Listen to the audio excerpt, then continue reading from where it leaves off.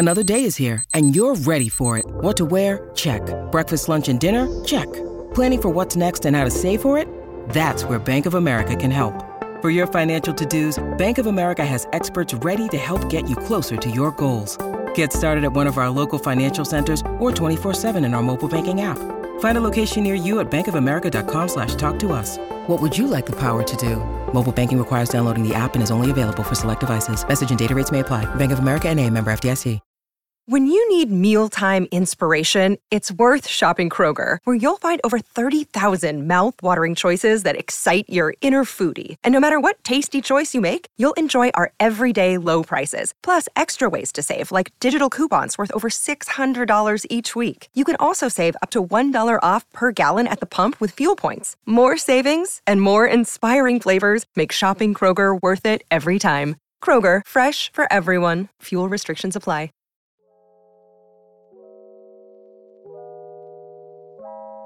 What's up, guys? Welcome back to another edition of the DNVR Draft Podcast presented by DraftKings Sportsbook. I'm Justin Michael. We've got Hank here. We've got Jake Schwanitz here.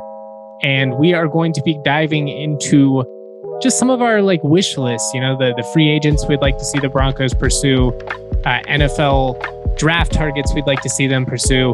We're going to talk a little bit about Daniel Jeremiah's most recent top 50, as well as the top 150 from PFF.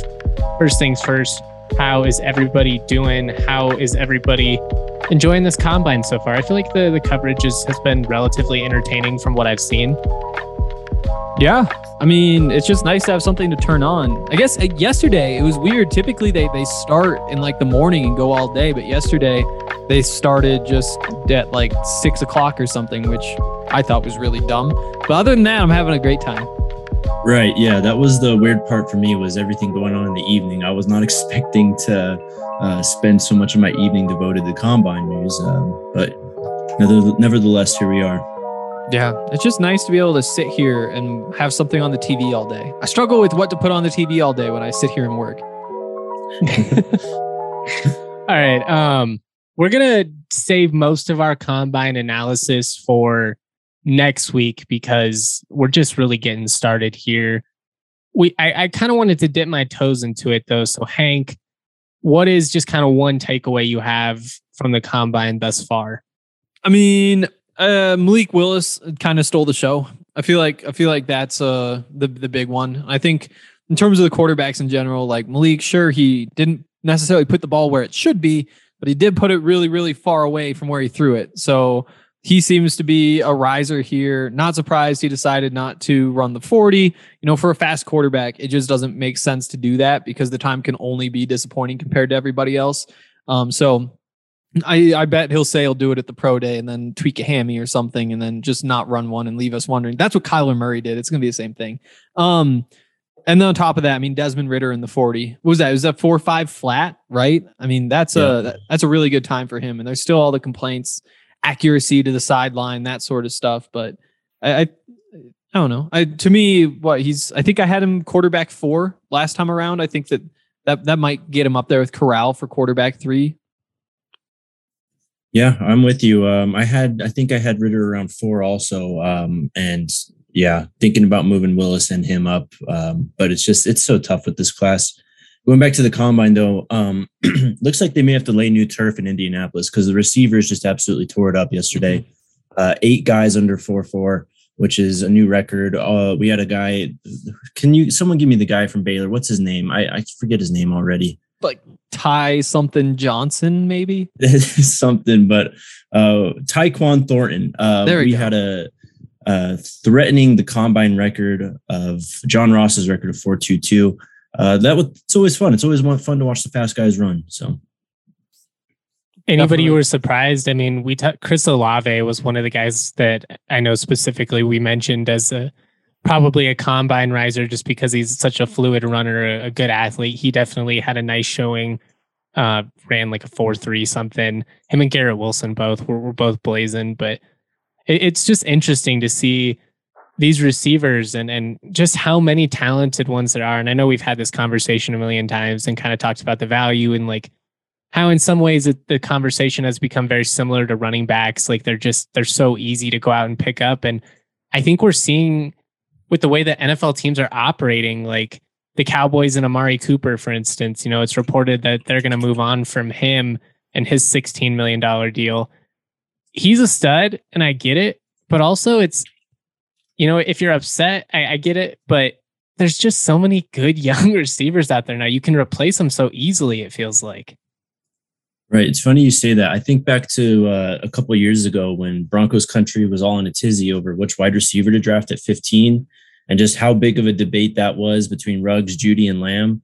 And it's like, you look back now and it's like, it really didn't matter that much because one, all three of those guys could have played. Of course, the Ruggs thing happened. But then it's like every year there's at least 5 to 10 more dudes that are like, oh, I love this guy. I want him on the Broncos. Yeah. I mean, that's just the world we live in, at least until there's one of these classes that's disappointing. I think like in the big picture of this draft class, people are unexcited because there's no quarterbacks and there's other stuff at play too, though. I mean, if Kayvon Thibodeau does what we expected him to do this season, makes himself like a clear top non-quarterback like we expected before the season, that changes things. If Derek Stingley thinks that, then all of a sudden he could have been an elite prospect. The tackles, I think, are going to grow on people. But then also, I think we just forget how freaky these receivers are because we've had this is the third straight class where there's just 5, 6, 7 receivers who seem like they're just going to be stars when they get on the field. Real quick, just off of that, does it surprise you guys that Denver decided to re-sign Sutton and Patrick, seeing now what the Cowboys are doing and just kind of based off this conversation we're having here? I mean, you could have probably gone out and got a young receiver to replicate the type of production that you're getting from, one of these guys. Yeah. I mean, you have the money. Why not just run it back? Like those are your 2 best receivers and it isn't all that close at this point. Jerry Jeudy, you'd hope would be right there. But to me, Tim Patrick, he's your number 2 receiver. He could also be surpassed by Jerry Jeudy or KJ Hamler. And you're kind of giving them the opportunity to do that. And so I do like how it's structured. It does cross your mind, though, when you have this much money, like why not double what you paid Tim Patrick and just go get Amari Cooper? Yeah, I mean, my mindset throughout the whole season was that they got to choose between Sutton and Patrick.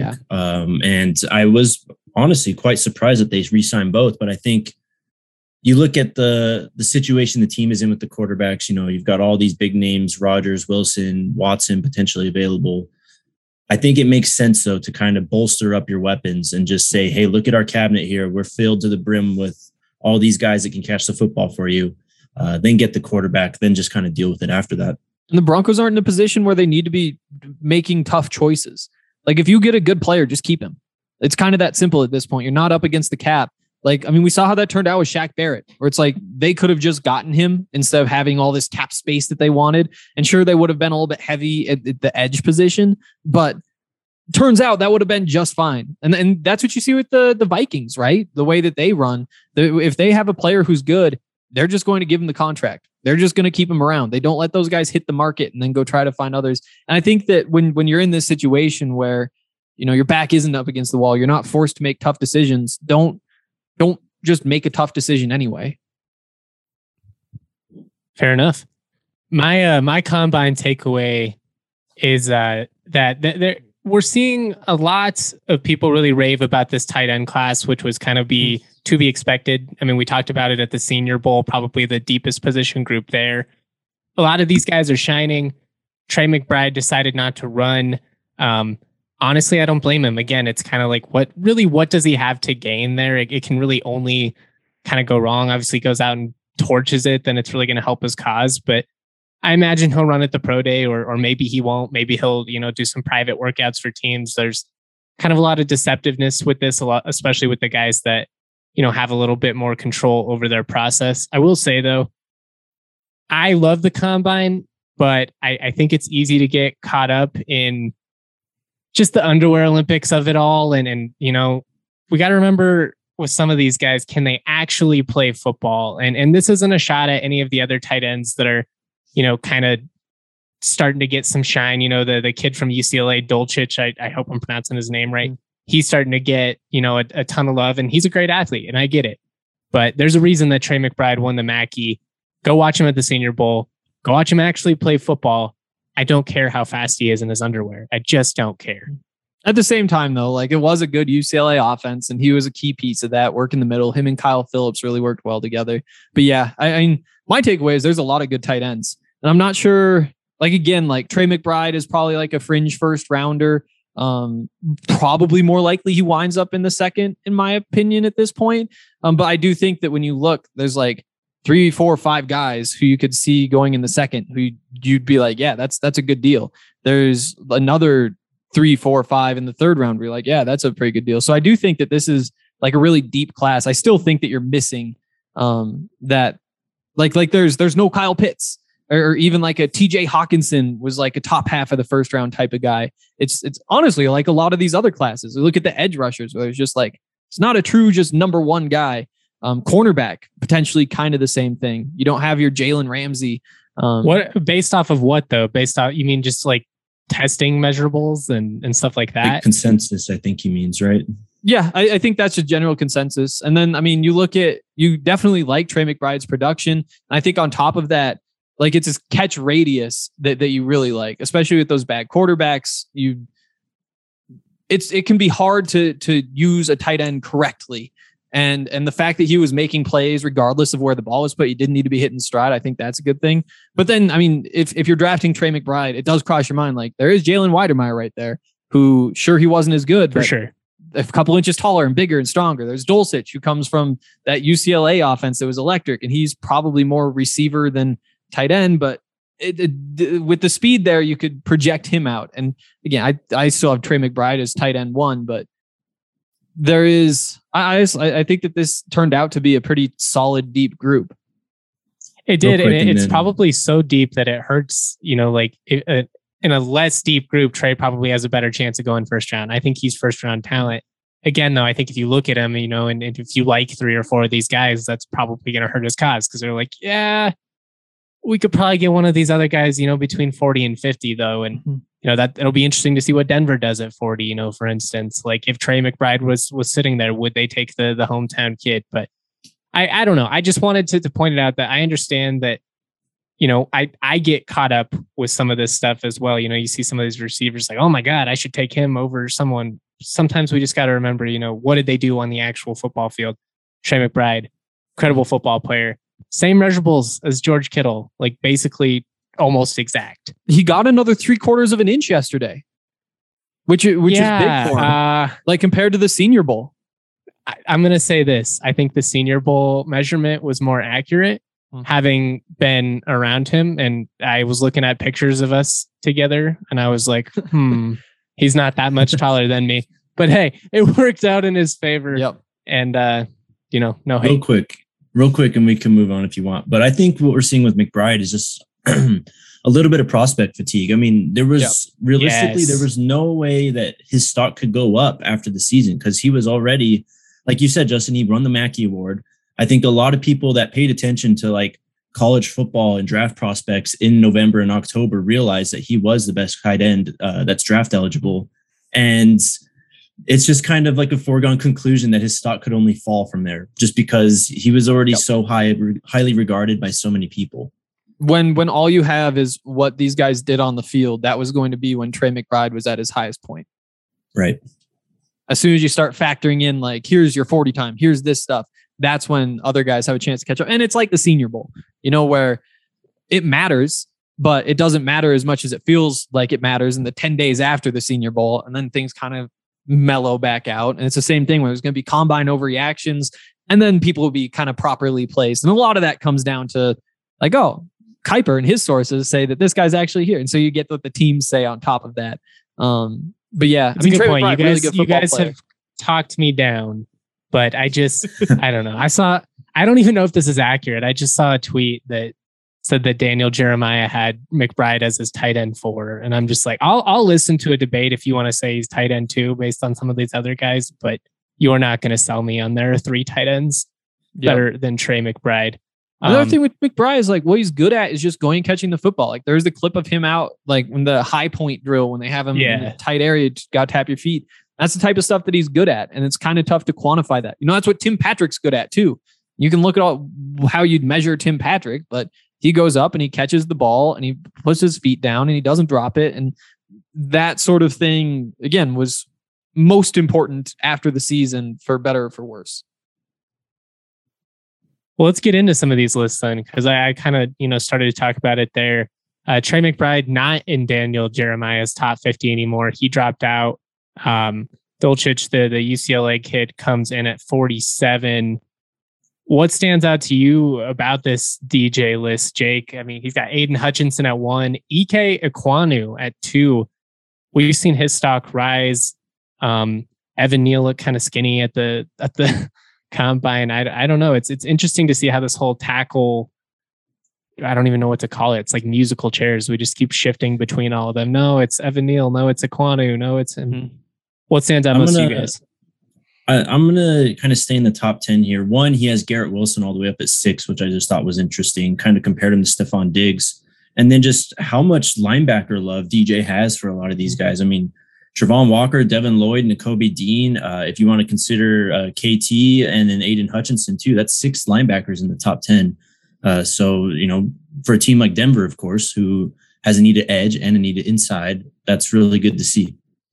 Yep. And then Jermaine Johnson's 11. So yep. Uh-huh.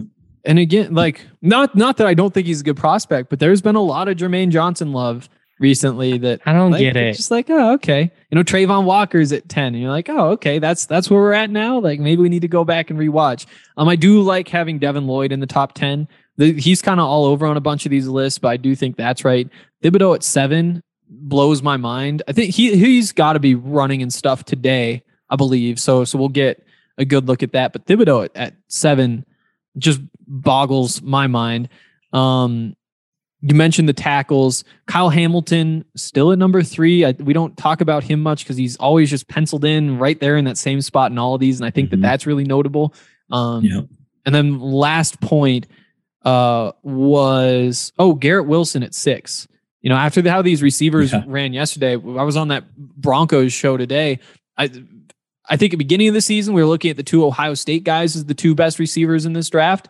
I think after they both ran like a 4.38, 4.39, they're probably with Olave and Garrett Wilson, the 2 best again in my mind.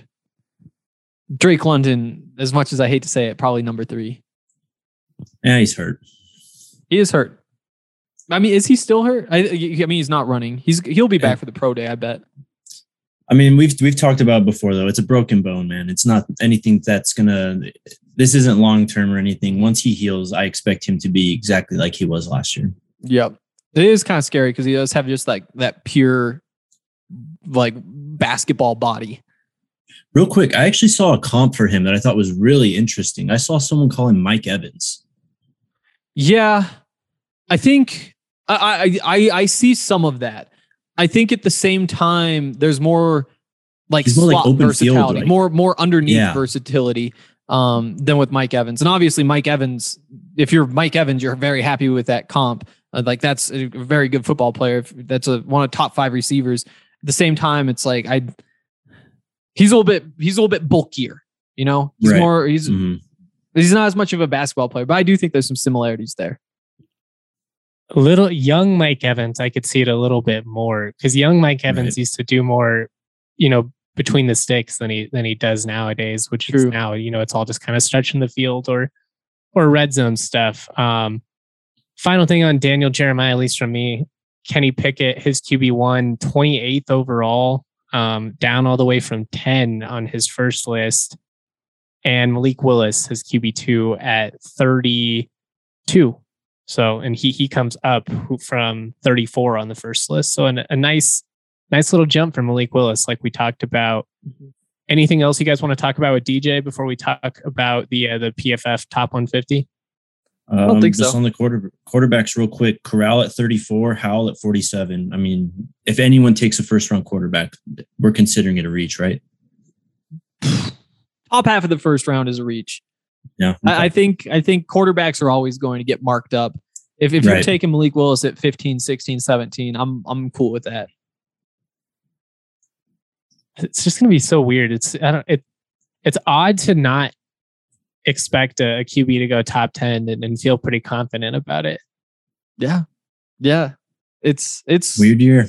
somebody's going to take one though. That's like the thing though, is like somebody's going to reach somebody because it happens. Like maybe not top 10, but 11, 12. Where would Justin Fields have gone last year if there weren't 3 quarterbacks better than him? Last year, he's first overall. Yeah, exactly. And it's like, this isn't Justin Fields, but if we're calling Malik Willis QB 6 in that draft, I would have bumped him up to number 11 or whatever. So, and it's just the way it works. Like it's half how good are these quarterbacks and half who needs a quarterback. And because of that, I think you do get one in the top 10.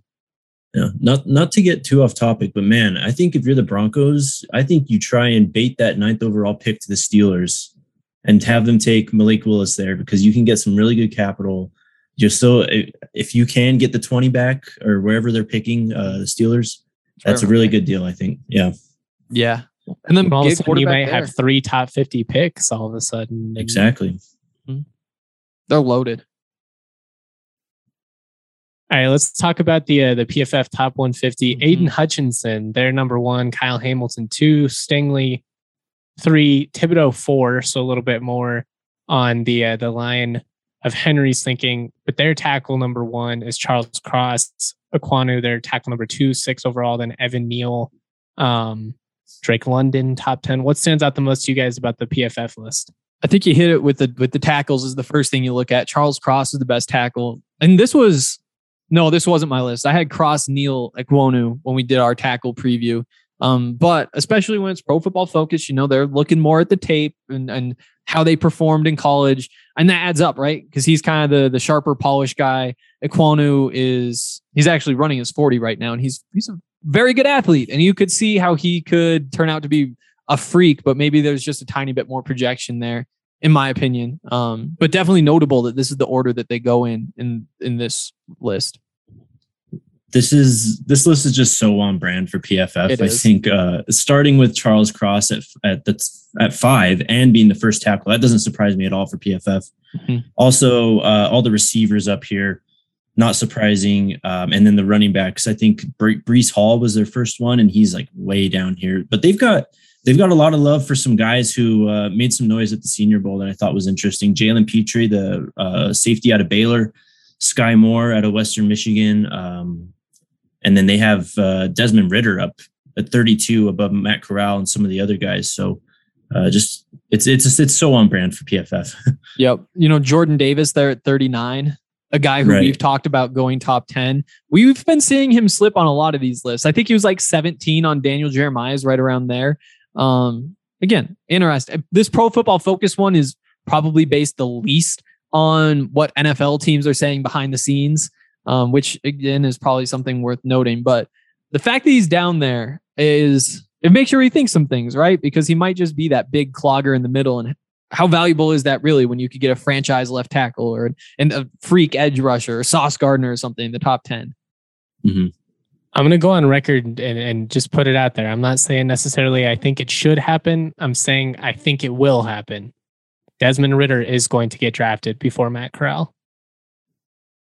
I can definitely see that. Yeah, I can definitely see that. I feel like Ritter's going to end up being that guy that potentially sneaks into like the end of the first round, and we're all sitting there like, huh? And like it'll make sense because he's safe and he's tested well and he interviews well and he's a starter and he ran the 4.5. Like he has everything where you can look at it and be like, all right, like we can give this a shot. I don't know. There's just something about him that just doesn't excite me. Lack of accuracy to the boundaries and some missed deep balls. But I mean, he's still my quarterback 3. I mean, if there's 3 that go in the first round, it'd be between him and Howell for that 3rd spot probably. And I'm leaning Ridder for sure. Denver took him at 40. How would you feel? Really good. Ridder? Yeah. I'm with really that.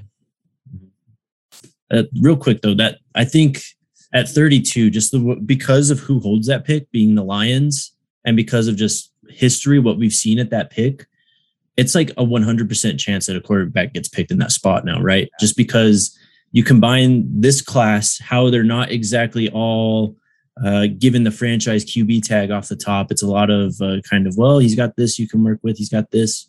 I think you still want that 5th year if you have a shot at it. Exactly. That's exactly it. Yep. My last going to be Howell or Ritter. Go ahead, Hank. I'm sorry. Or Corral in there too, or maybe Carson Strong. Who knows? All of those guys. It's still competitive. I think that's anybody's. Anyways, guess what order? 64 though. Troy Anderson. We've talked about him a lot. Early on, talking about him as a potential late round guy and just climbing as we expected. And this combine is going to be big for him. To put numbers on the athleticism, but he's one of those hybrid players who. Could he be Luke Kuechly? There's a chance. Could he, if you wanted to turn him into Taysom Hill, you could probably do that too. And so when you just look at the possibilities with him, and he's going to test well, and he has all the stuff on his resume, I think that the upside there is going to get somebody to jump. And I like 64 for him.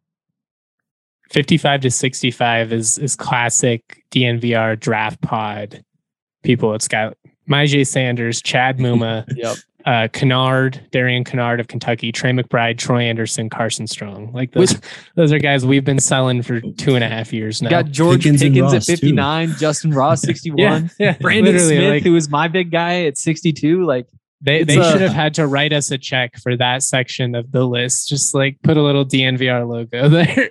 I feel like my takeaway every year on this podcast is like load up on picks at the end of the second round, early third. There's going to be so many guys that you really like. And then the Broncos wind up with a few picks there, and then they take somebody totally different. I'm like, because that's when the guys that we nerd out go over. It's the guys that have produced for a couple of years, but maybe don't necessarily test as well, or some guys that test as well, but don't, necessarily have the consistent production. It's just that's where the draft nicks really get it. All the crushes who have flaws. Exactly. You're still just in love like with us. We're not perfect, but we love each other nonetheless. When Covington and Masvidal step into the octagon this Saturday at UFC 272, DraftKings Sportsbook, the official sports betting partner of the UFC, has a knockout offer for new customers. Bet $1 on the main event, get $100 in free bets, no matter what. First round knockout, you get paid. Majority draw, you get paid. Double knockout resulting in a no contest ruling. Yep, you get $100 in free bets, no matter what. DraftKings is safe, secure, and reliable. Best of all, deposit and withdraw your cash whenever you want. Download the top-rated DraftKings Sportsbook app now. Use the promo code DNVR. Throw down just $1 on the UFC 272 main event.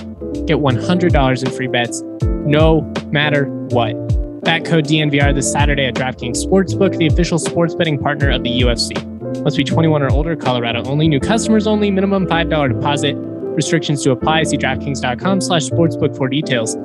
Gambling problem, 1-800-522-4700. Ranch Rider Spirits was launched in 2019. It started at a food truck in Austin, Texas.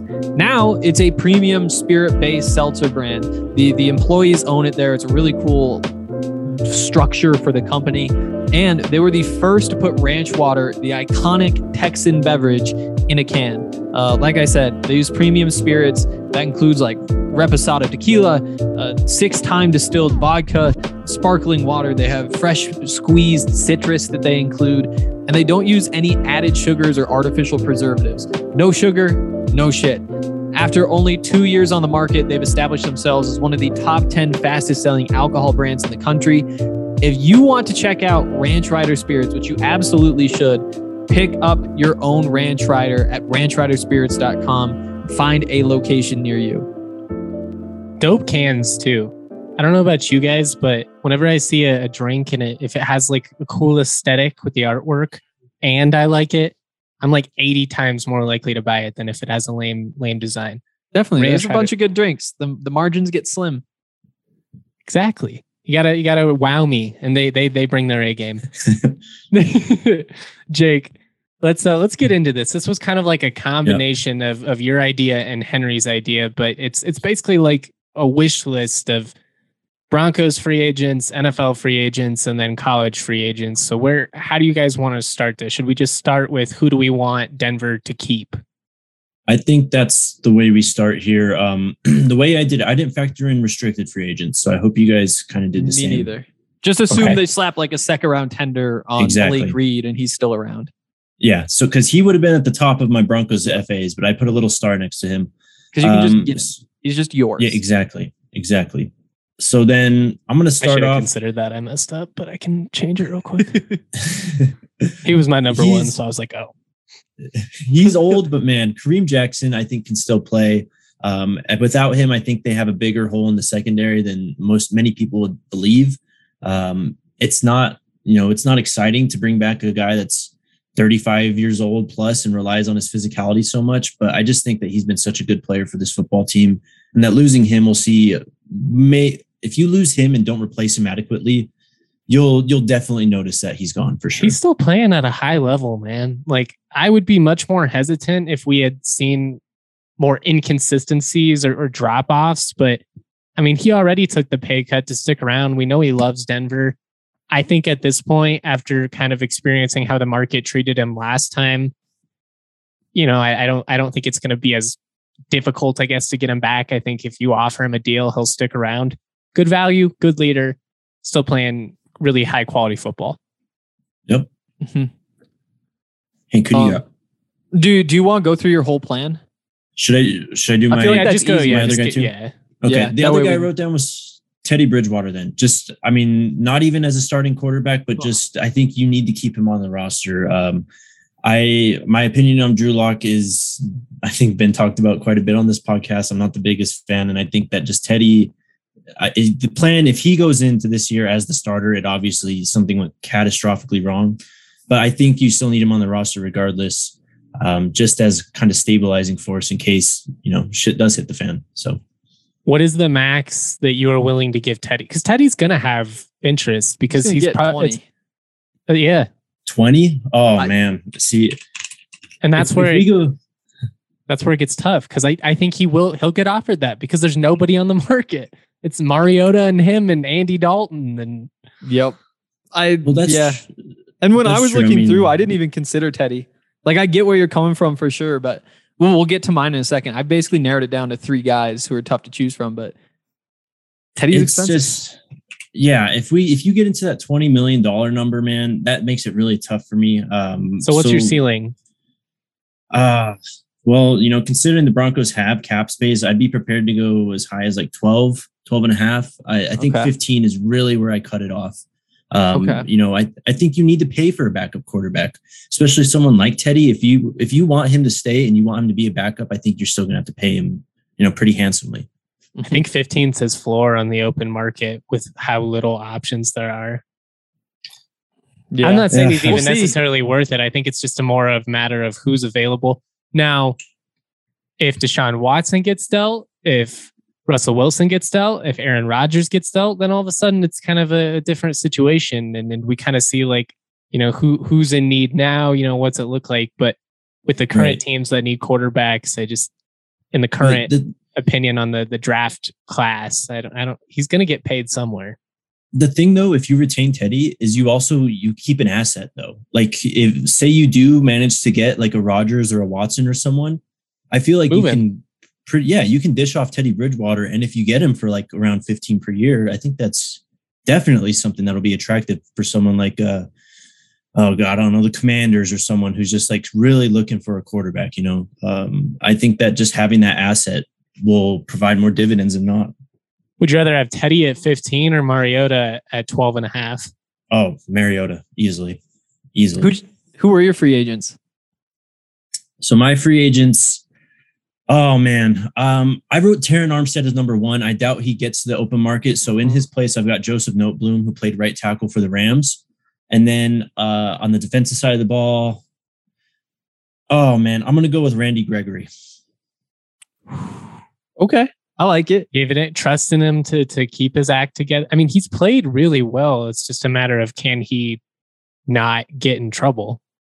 Yeah. I think that's it. Just you look at the ceiling. I think you can kind of get him on a little bit of a discount and like incentive load that deal because of his history.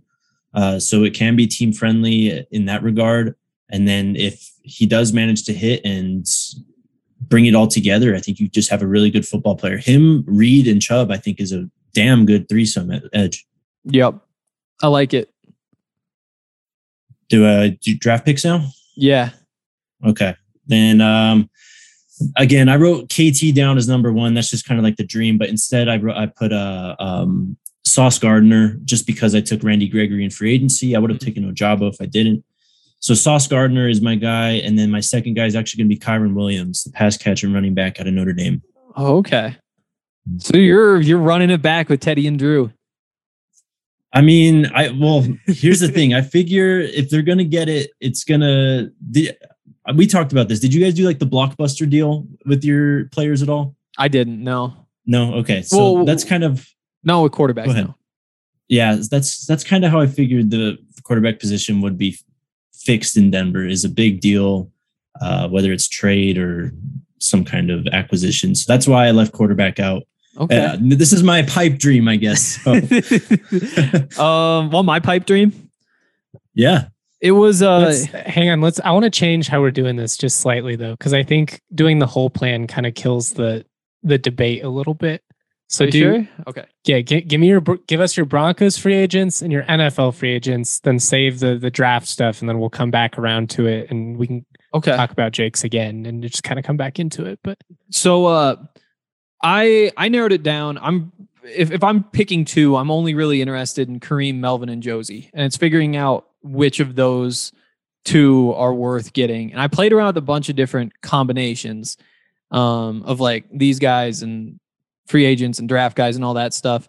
I think the one that I like the best, bring back Melvin, give him his like $6 million or $8 million on a 1-year deal. Why not? Or whatever, 2-year deal and you front load it. And then bring back Josie because that just solidifies the linebacker position. You'd no longer have a hole there. Free agency, I went with JC Jackson. Just back up the truck for JC Jackson, back up the truck for Tyrann Mathieu. All of a sudden, you've replaced Kareem. That's a incredible secondary. You can afford it if you only bring back those guys. And we'll get to who I drafted with that combination later. But no, go ahead. I was wrong. Just go ahead. And so then I went with tackle in the first round. Hopefully that's like Ekwonu or one of those top three is probably there. The dream is to get the best one, I guess. So you patch that up and then Ritter at 40. It would be the next one. And then I'm addressing the edge with like Drake Jackson or Nick Benito or whoever at 64 is still there. Not bad. I like that. It's nasty, right? Like you get JC Jackson, Tyrann Mathieu with Surtain and Simmons. Like there's a strength. Front seven, you don't really upgrade, but Josie coming back is solid. That's I guess my only real issue with yours is why'd you pick Josie over AJ? Just because I feel like he adds something. I really like him when he's tackling. I really like him going forward. I think he can kind of be like the driver of that defense when they're in base. I think that AJ might have, honestly, AJ might not even have the coverage skills that Josie does. Like Josie has figured out how to maximize what he has. And AJ, I guess maybe is a little bit better tackler, more of a mauler. But I think that Josie being like the green dot guy, I like that a little bit better. But that was like the first decision, obviously, because like I said, I narrowed it down to 3. Like the toughest part was Josie or AJ. But once you figure out which one's better, then you just run with it. Right. Would you go AJ?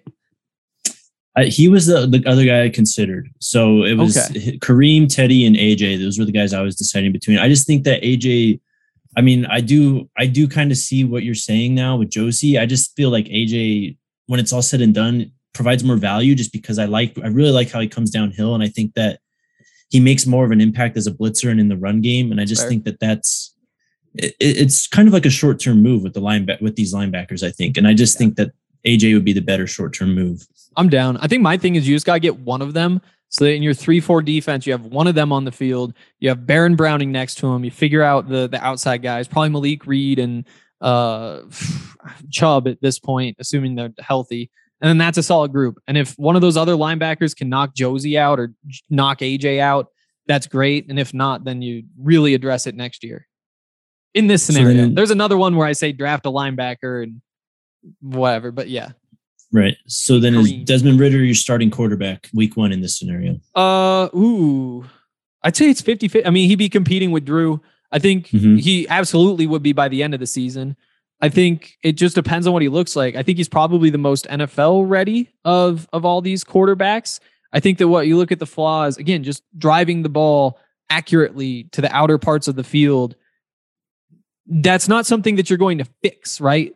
Like you're not going to get better at that just sitting on the bench. So I think, I'd probably bet on him to start week 1. Interesting. I like your team. More NFL ready than Pickett? I guess that's probably the conversation. Unless you want to get into like Malik Willis with the running ability, you could run triples. I think it's between those two. This is just the QB conundrum of 2020, though. We're just going to keep going in circles, asking these same questions. If Pickett's still there at 40, you could throw a wrench in and say Howell's the most NFL ready with what he does best and off the play action, and like if you schemed it up right. But I get what you're saying, and I'm not trying to be argumentative. Totally, I was curious. Yeah. It's just like reading the field, making multiple decisions on one play. It's something Desmond Ritter's done. He's been a part of a really good program. I think his impact on what happened at Cincinnati gets super underrated. But I do think he's just so sharp. You could plug him in, and maybe those other guys could too. The petty side of me really loves taking Tyrann Mathieu from the Chiefs too. That's fun. That's what happens in the AFC West. Like it's been going on for decades. Like Bill Romanowski, Neil Smith, like all these guys for forever. Obviously, Chris Harris recently, same offseason. Like if Tyrann Mathieu doesn't go back to the Chiefs, I would be willing to bet money he stays in the AFC West. Raiders for sure too. But I'd be willing to give him money. It's going to be expensive though. Like Harrison Smith got the 4-year deal at like 17, 16, something like that million a year last year. So that's going to take him through his like age 35 or 36 season or something. So I'm not even sure you could get it done short term unless you're the Chiefs, but I'd be willing to take a swing there. Do the same thing on JC Jackson. You'd just be so dope in the secondary. Even better than last year. Much better than last year. You'd rather commit that than a team-friendly deal for Kareem? Yeah. It just gives you have the money to spend. Like I'd rather do that than just have an extra 20 mil to be like, yeah, you know what, Stephen Weatherly, you come back. And Kenny Young, we'll snag you too. And I guess a lot of this is QB dictated, right? Like it really depends on if we're spending a ton of money on Aaron Rodgers or not. That would change the equation a little bit. So that's kind of how I factor mine in. I figured you kind of go like your most expensive player in my list would have been Teddy. Like I don't think that unless you get like Terron Armstead on the open market, which I don't think will happen. I think the Saints will swoop in or tag him or something. But like Noteboom is a guy that I think that he may command a pretty hefty salary, but I don't think it's going to be top of the market. And then Randy Gregory too. We've already mentioned like with all the off-field stuff and everything. Jordan Whitehead was another guy I had in there, safety from the Bucks. Yeah, a guy who could be a good impact player that probably wouldn't command top dollar. Cam Robinson, if you wanted to invest, like he's probably pretty expensive, but he's on my list too. What'd you have, Justin? I will give mine, and Cam Robinson's a good tease because he's on my list. But that's why I didn't want to say anymore. I didn't want to take anything away. Fast-acting dissolvable, clinically proven to hit 2 times faster than the leading gummy. Ripple starts absorbing within 10 minutes, so you can depend on a consistent experience every time with Ripple dissolvables. You can make anything inedible. It's flavorless. It's a dissolvable powder. It's quick. It's convenient. It is the shit. It's pretty much the most convenient way to get the fastest THC experience. You can just pour it on your tongue if you want to. But when I tried it, I put it in iced tea, watched the new Spider-Man movie, had a dandy old time. No sketchy science here. Ripple's speed and absorption were studied at CSU Go Rams in a randomized placebo-controlled trial with real people, and the results were published in a peer-reviewed journal, Science. Colorado's premier dispensary, Lightshade, is where you can find it. They have 10 locations around the Denver metro and Aurora area. They offer something for everyone from the casual consumer to the connoisseur. They have a premium selection of cannabis concentrates, top shelf flower, edibles, tinctures, accessories, and more. What's great is our listeners get 25% off all non-sale items with the code DNVR. Shop at lightshade.com for pickup. Find the closest location near you. 25% off with the code DNVR, guys. Ooh. You can get an ounce there for like $60. It is insane. It is high quality products. Everything they do is the best, including Ripple. Again, really made me enjoy that Spider-Man movie even more. It was all emotional. Tobey Maguire comes out from like nostalgic in my childhood. It's been out. The movie's been out for like, I couldn't even believe it was still in theaters. It was like out at Christmas, but yeah, Kim Kardashian like posted that like 5 days after it released. My girlfriend was so pissed. I was like, that's what wrong. you get. I for would have never following that said draft. this 4 months ago, but like I said, I couldn't believe it was even still in theaters still. Say what you want about Kim. Great taste in men. Pete Davidson doing a lot of the work. No, we're not doing this. I'll add that. Oh, this is great. We turned into the E Entertainment podcast. I love it. Dude, Pete Dre Davidson would murder us. That's my right guy. now.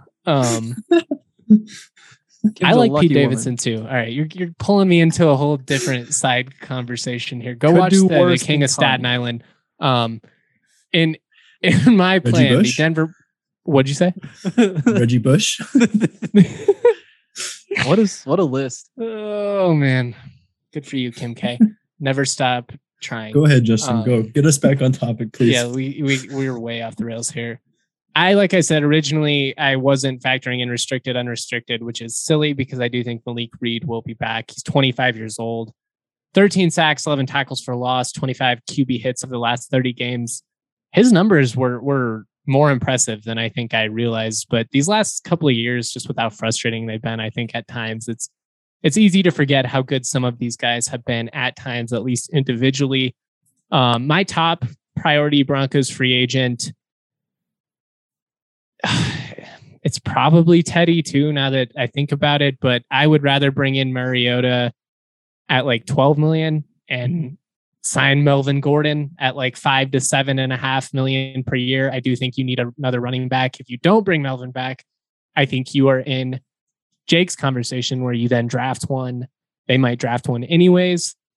I would bring back Kareem. I'd bring him back on a team deal. In my notes, I just put team-friendly deal, great leader, still playing good ball. I mean, he's just a valuable member of that secondary. And I think that him and Simmons have a really nice rapport together. And I think that's underrated at times. You can put two talented safeties together. Doesn't necessarily mean they're going to play well together. These two actually do really balance off of each other nicely. Off of that, going into NFL free agency again, if they didn't bring back Teddy, I guess my top free agent would be Marcus Mariota. Go get a veteran QB. I still think you draft a quarterback in that scenario, and I'll get into that in a sec. My second free agent would then be JC Jackson. Obviously, I think he's probably the best free agent on the market right now, at least off the top of my head. They couldn't get him, and they didn't bring back Melvin Gordon. I'd be a little bit intrigued by Cordero Patterson, but I do think he's probably a guy that's going to get like 10 million a year after what he did last year. And I think you could probably get Melvin for a couple million less. And at that point, I'd rather just bring back Melvin. Mm-hmm. NFL draft wise, they're going to take Devin Lloyd at 9 if they have the opportunity, or Ahmad Gardner, but I don't think he's going to be there at 9.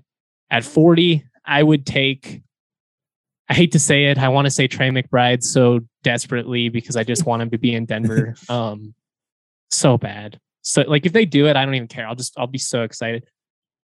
I would hope for Malik Willis at 40. Mm-hmm. There's a chance. It's a solid group. I'll say that Marcus Mariota loses kind of the sexy factor.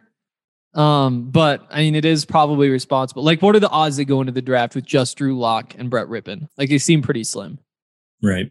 Yeah. And like we said, we've kind of talked about him quite a bit recently, but Mariota, of all the guys that are free agents, like, of course, like, you know, Teddy, I feel like is just more valuable just because he's more valuable to other teams. And he's obviously already familiar with the staff, not with the staff, but like with the building and the players that are playing around him and everything. I just think that that's why I focused him. But man, Mariota, out of all the open market guys, he really interests me. And I think that, you know, we've talked about it before, man, these kind of like second chance quarterbacks. He's next on the list, I think, of a guy that can kind of come in and, I mean, maybe do what Tannehill did to him to someone else. So it's just so hard to commit that money to those guys.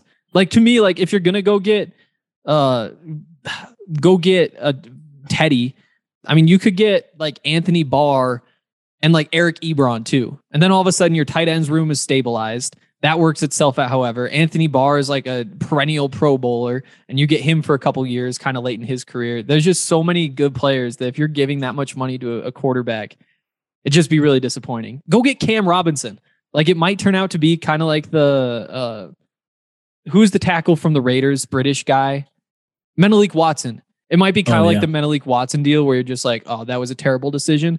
But I don't mind taking a chance there when you have kind of the rest of the line figured out. See if you can solidify that. There's just so many good free agents that giving money to a quarterback would kind of be a waste, in my opinion. Robinson's going to get paid somewhere. He would be an expensive addition, but you can afford it. You have so much money because there aren't many of these. And many of these free agents you need to bring back. That's a good point. What Justin said about Cordero Patterson, though, has me pretty intrigued in the moment because we've kind of talked about how they really need that pass catching backfield weapon. And he showed last year that he could really do that. Most importantly, running the ball. He's an actual threat as a running back, which I think changes this scenario a lot.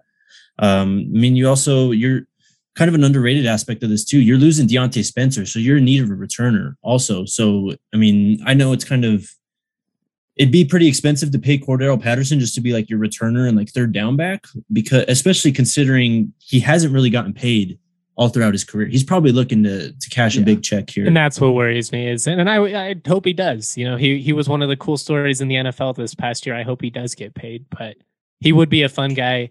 I didn't even factor in the return game.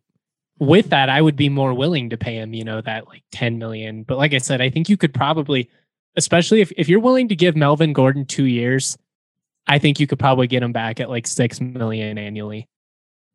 Yeah, definitely. But I do think like in terms of fit, do you need like another bell cow with Javonte? Probably not. They're going to get hurt. And the thing with the Broncos this year is like the reason I have no interest in Bryce Callahan is that you just know he's going to miss 4 or 5 games. This is a Broncos team that cannot afford to not be at its best at any point. Like there's other teams where it's like, I was saying this last year where it's like, okay, Javonte, ramp him up in November, December, get him ready for the playoffs. That's when he takes all his big carries, but lighten the load early on so that he doesn't have too much tread on the tires. No, you just need to be at your very best every single week. And that's why it's like Bryce Callahan. That's the Kevin argument King, for Melvin, right? Give me that Kevin you can King. Lessen that load on Javonte and not have him have to be a 30 carry per week type guy. Mm-hmm. And Cordero Patterson just fits so well. Like you sub him in on third downs. You could probably play him a little bit together. You figure out how to flex him out into the slot occasionally. It'd be just like a nice piece to add. And like Jake said, he can run between the tackles. Like early in the year, I thought it was going to be more of just kind of like a gimmick thing. They're doing swing passes and screens and he did do a lot of that. But he also just kind of like put his nose down and ran really hard between the tackles, and he had good vision. He was shiftier as a running back than I would have expected, at least based on his like receiver days with Minnesota. But he feels like one of these weird guys that's just kind of been misused, and finally, because coaches are a little bit more willing to shift the boundaries of what these players are supposed to be, he's finally getting an opportunity to shine. We still haven't brought up Vaughn yet, but Vaughn was really big on my list of free agents. I mean, because when you're lacking pass rush and you just need somebody to rush the passer for a year or two while you figure things out, tough to do much worse. And again, like you look at the willing to pay pay Vaughn though. And that's the big question is like, he could wind up with $25 million. He could wind up with 12 and nothing would really surprise me. The last list I looked at had him as the top free agent, JC Jackson number 2. So it's definitely something worth keeping an eye on. You wouldn't want to pay that big number to him, but if there's a world where you can add him at like $12 million a year or something, it'd just be incredible. And there's so many good free agents. Like I really think if the Broncos are bringing back their own guys, and I don't think that'll be the case, like new coaching staff, Peyton didn't add just about all of them. I really don't think we're going to see many retained. They're going to get some big names. They're absolutely going to get some big names. So the Vaughn thing is, I definitely considered him on my list too. It's a weird situation though, because I don't know the guy. I have no idea what he's thinking, but I'd like to think that after he had the success from the trade this year, went and won the Super Bowl, why wouldn't Von Miller just kind of continue being like a mercenary? Like you look at these teams with all this cap space, Bengals, Seahawks, Steelers, Browns. The list, there's just so many guys. Chiefs even have some space. Why wouldn't he just go like ring hunting and try and, keep on collecting rings? Because I think he's in a position right now where, he could kind of just chase that big money, but he's made so much money in his career. I think that now Again, I have no idea, but I'd imagine the focus maybe shifted a bit more towards winning and championships and money at this point. Or maybe he just wants to come home and finish his career. I mean, that too. Yeah. I mean, I guess it depends on how long he anticipates on playing, right? Like, if he still thinks he has 5 years, 3, 4, 5 years, I think Jake's right on. I think if he's like, I'll probably play 2, 3 more years, I think it makes more sense to come back home, basically just be the face of the city, that him and Jokic and McKinnon, they're just all beloved here. Like, I don't know. There's some value in that, especially like for sure going from city to city. And he's a popular player, so it's not like he's a nobody, but I don't know. Yeah. I mean, I think it's 50-50, whatever he's thinking, because I mean, he did make it clear multiple times, like he didn't want to be traded, like even Super Bowl week. And this wasn't the first time he said, I wish I was still in Denver. Like I would rather, and I think when he's saying all that, you've got to kind of take his word for it, because he has a new fan base to appeal to. Like, it's not like it's the politically correct answer. So I do think there's a real chance he just does want to come back. And that doesn't mean he's taking like a huge hometown discount.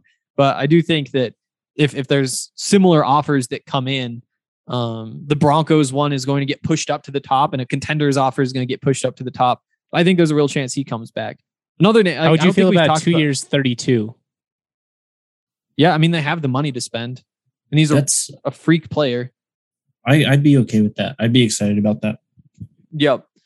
But like Hassan Reddick, that's the other direction you could go. A guy who's had like 11 or 12 sacks the last couple of years. And he's not just like a pure pass rusher. He does some different things. Giving him like a 3-4 year deal and more in his prime might make more sense. I'm just really excited. You got a bar. I think he could be a good guy you could bring in and on the edge. Yeah. There's so many options. Emmanuel Ogbah puts up really good numbers, but kind of gets underrated. There's so many good players.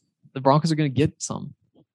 The counter is you could also just like draft one of the seemingly 10 pro edges that are coming out this year and just like, and in that case, you go get Anthony Barr. Good point.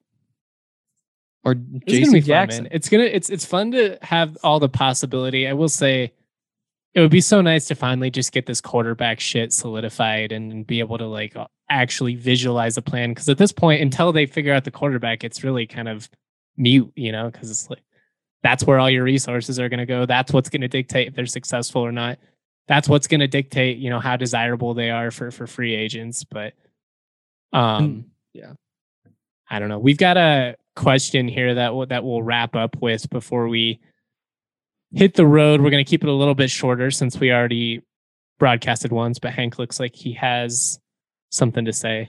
I'm about to go to the website and find the question. Well, I mean, the question was basically like, what do you think of Caleb Ellaby, right? Yeah.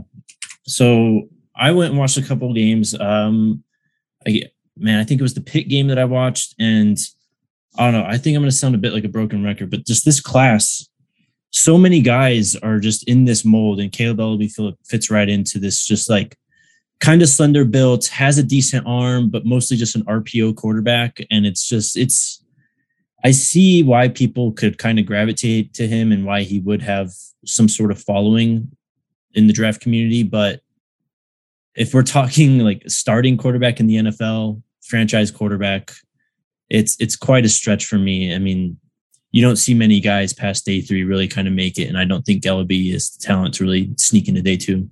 Yeah. And I think the one thing you could like is that he's so young. And honestly, my first thought was like, well, why don't you just stay in school? Like, if you're the Western Michigan quarterback with this sort of tape, like, why don't you stay in school? But I also think that when you're running that sort of offense and you don't see him, I think if I'm an NFL team, I would much rather have him in my program for 2 years than in Western Michigan's program for 2 more years, and then you add him. And so I do see how I'm not sure if he's like 20 or 21 right now, but at the very least, like, he is a developmental guy. And so you recognize that what he is in the future is not all that much like what he is now. It's just whether you really want to go through that process. And I think, I mean, for a team like the Broncos, if you do wind up with Mariota and Drew Lock, and you decide none of those other quarterbacks are good values, maybe 4 or 5 go in the first round, you don't like who's left at 40, then yeah, like as a third quarterback to bring in, go ahead, throw a 6th round pick at him, see if he can figure something out. But yeah, I'm with you. I'm not spending much time thinking about Caleb Ellaby after this. If the fate of the Broncos comes down to Caleb Ellaby, we're in big trouble, guys. Chad Kelly. Just like Chad Kelly all over again. The Kyle Sloter hype. I mean, Trevor Siemian. There's a 7th rounder who actually the fate did come down to him. Are we good? I'm good. Alrighty. Well, then thank you guys for listening. My name is Jake Schwanitz. For Justin Michael, Henry Chisholm. We'll be back next week recapping the combine. I think we're going to get back into position groups too. A lot more meat on the bone for us moving forward in draft season. So we'll talk to you then.